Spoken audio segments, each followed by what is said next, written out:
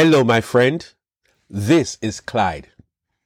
I was sitting at my desk minding my own business when an evil thought slapped me at the back of my head. Go to the kitchen. Let me declare that I was not fully hungry at the time. I could have lasted maybe another hour or so without eating.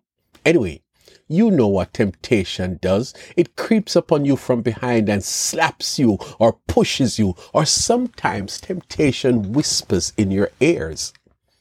On this occasion, maybe temptation whispered, I don't know, but I know for sure that at that moment, nothing in the realm of food was on my mind. Well, after long, here is my in the kitchen. And so I did not want to waste a good trip to the kitchen. Who does that? If I'm here, let me make it worth my while. There were some oranges in a basket and some apples in another basket and pineapple. All nice things that I love. Oh, and there was my favorite water, drinking water. Oh, let me be fair. There was also a cake pan sitting down there, its contents minding its own business.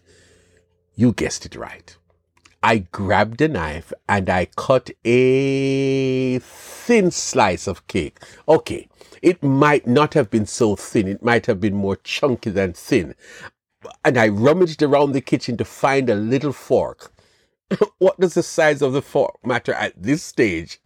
I was ready to chomp down a delicious piece of cake. Well, before long, I had a small piece. Honestly, just a small piece. And then I wrapped up the rest of it and I left the kitchen immediately. I had a small piece of delicious cake. But why did I choose the cake over the fruits and certainly over the water? It is called temptation. The fruits were not tempting. No, although they were in fine form, it's just because that bad boy temptation who turns up and disturbs my mind pointed my attention to the cake. I did not want cake before all of this went down. In fact, I am trying to avoid cake, and for the most part, I'm doing well in that regard. But the temptation started off by whispering that it is time to go to the kitchen. Then once I was in, temptation made me started to think about how delicious the cake is. Can I tell you that a whole dialogue was being played out in my head, right up to that point that I only had one bite of the cake. It was a fight between two voices. One voice is singing the instant gratification that is to be had from having a slice of cake. And there's that other voice which was saying, walk away, you don't need the cake. Rather, have one of the fruits. But I must admit that the bad voice was convincing. It was the louder voice and would not ease up. So now that I got out of my chair and now that I was standing in the middle of the kitchen, that voice said to me, the cake in front of you is better than the boring fruits that are sitting on the counter. I had an encounter with temptation, and sadly, temptation won. I cut a slice of cake and I had one bite before I put the rest of the cake away. But guess what?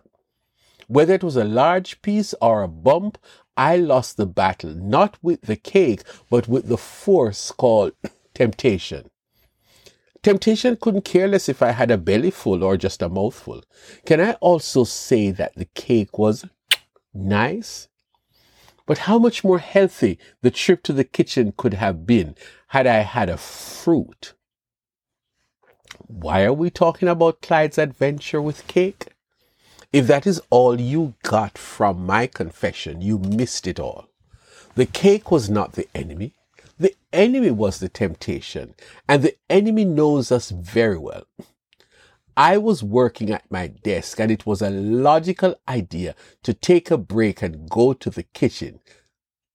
So you've had enough of me and you now know about temptation, but I wonder if you really do. Temptation is a real and present danger in our lives. Temptation is the enemy of God. Temptation comes in many different forms, but temptation, he is no fool. We are tempted in so many ways, but the scripture tells us that we are tempted when we are drawn away by our own desires and enticed. So in my case, temptation told me to go to the kitchen. Once I was standing there in the middle of the kitchen, temptation spoke to me about the blessings of having a piece of cake. Mind you, I could have stayed right where I was when tempted and nothing would have happened. But I got up. First wrong move. Certainly, once in the kitchen, I could well have taken a fruit, especially the orange, that was so much closer to me. I could have walked away when I first felt the need to help myself to a slice of cake. The cake was my desire. I could have walked away, but since I was so close, why not? That is the world we're living in. We are constantly subjected to temptation, persuasive, convincing, and good at what it does. Temptation knows failure, but when temptation comes to you, please know that temptation is doing its job. Temptation knows that there are times when it will not win, but temptation will not take no for an answer all the time.